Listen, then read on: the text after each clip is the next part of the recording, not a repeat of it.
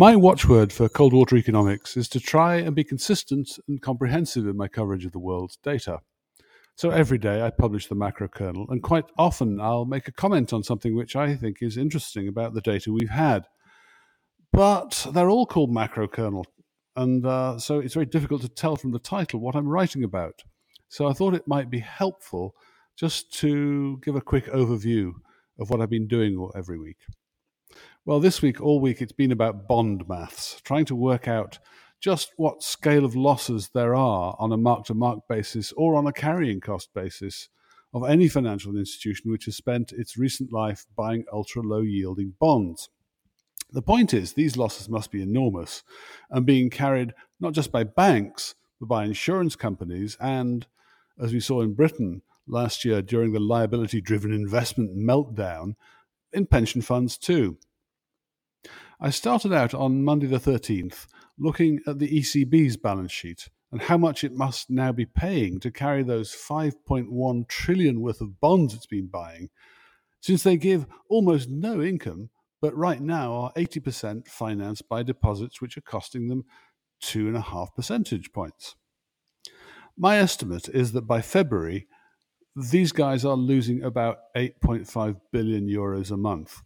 Sounds a lot, but it's probably about right, since you can tally up the recent losses with falls in the ECB's published reserves. The data for this comes from the weekly balance sheets that they put out.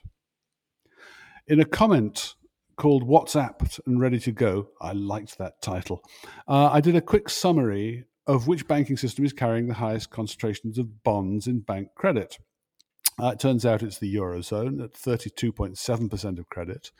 The US has got 31.3% of credit in bonds, and the UK at only 27.5% of credit. On Friday, that's the 17th of March macro kernel, I made the guesstimate for the US.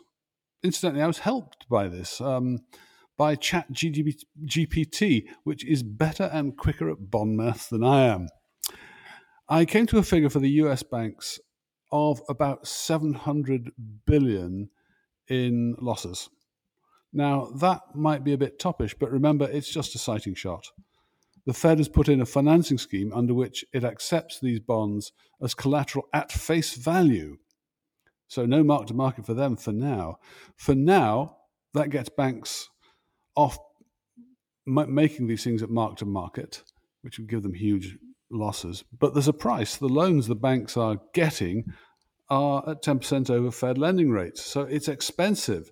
They're taking the hit in cash flow, even if they're not taking the hit in mark to market. And in the first week, the banks borrowed an extra $140 billion through this scheme, and more to come, of course. And remember, eventually some sort of mark-to-market will have to be made. It's ironic, really. Whilst all this panic is going on, the real economy data is breaking quite nicely. On the 15th of March macro kernel, I pointed out that even as the US industrial sector is getting caned, the link between its output and its sales is still good. It tells us that the US is in no immediate danger of deflationary oversupply.